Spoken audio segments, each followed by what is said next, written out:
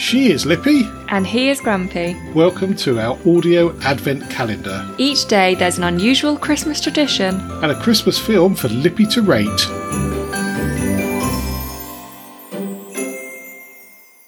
Today is door number 22. Grumpy has an unusual tradition from Mexico.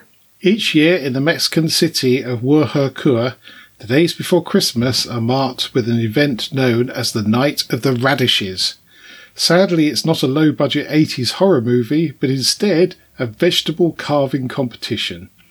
Participants get remarkably creative with everything from nativity scenes to fantastical monsters on display as thousands of visitors descend on the city to witness the fun.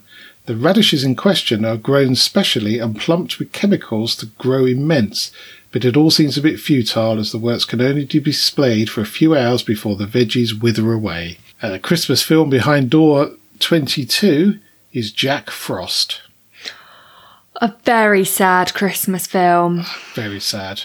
But I do very much enjoy it. I'm going to give that a 9. It's a lovely film. It is. We're back tomorrow to open another door On our audio advent calendar.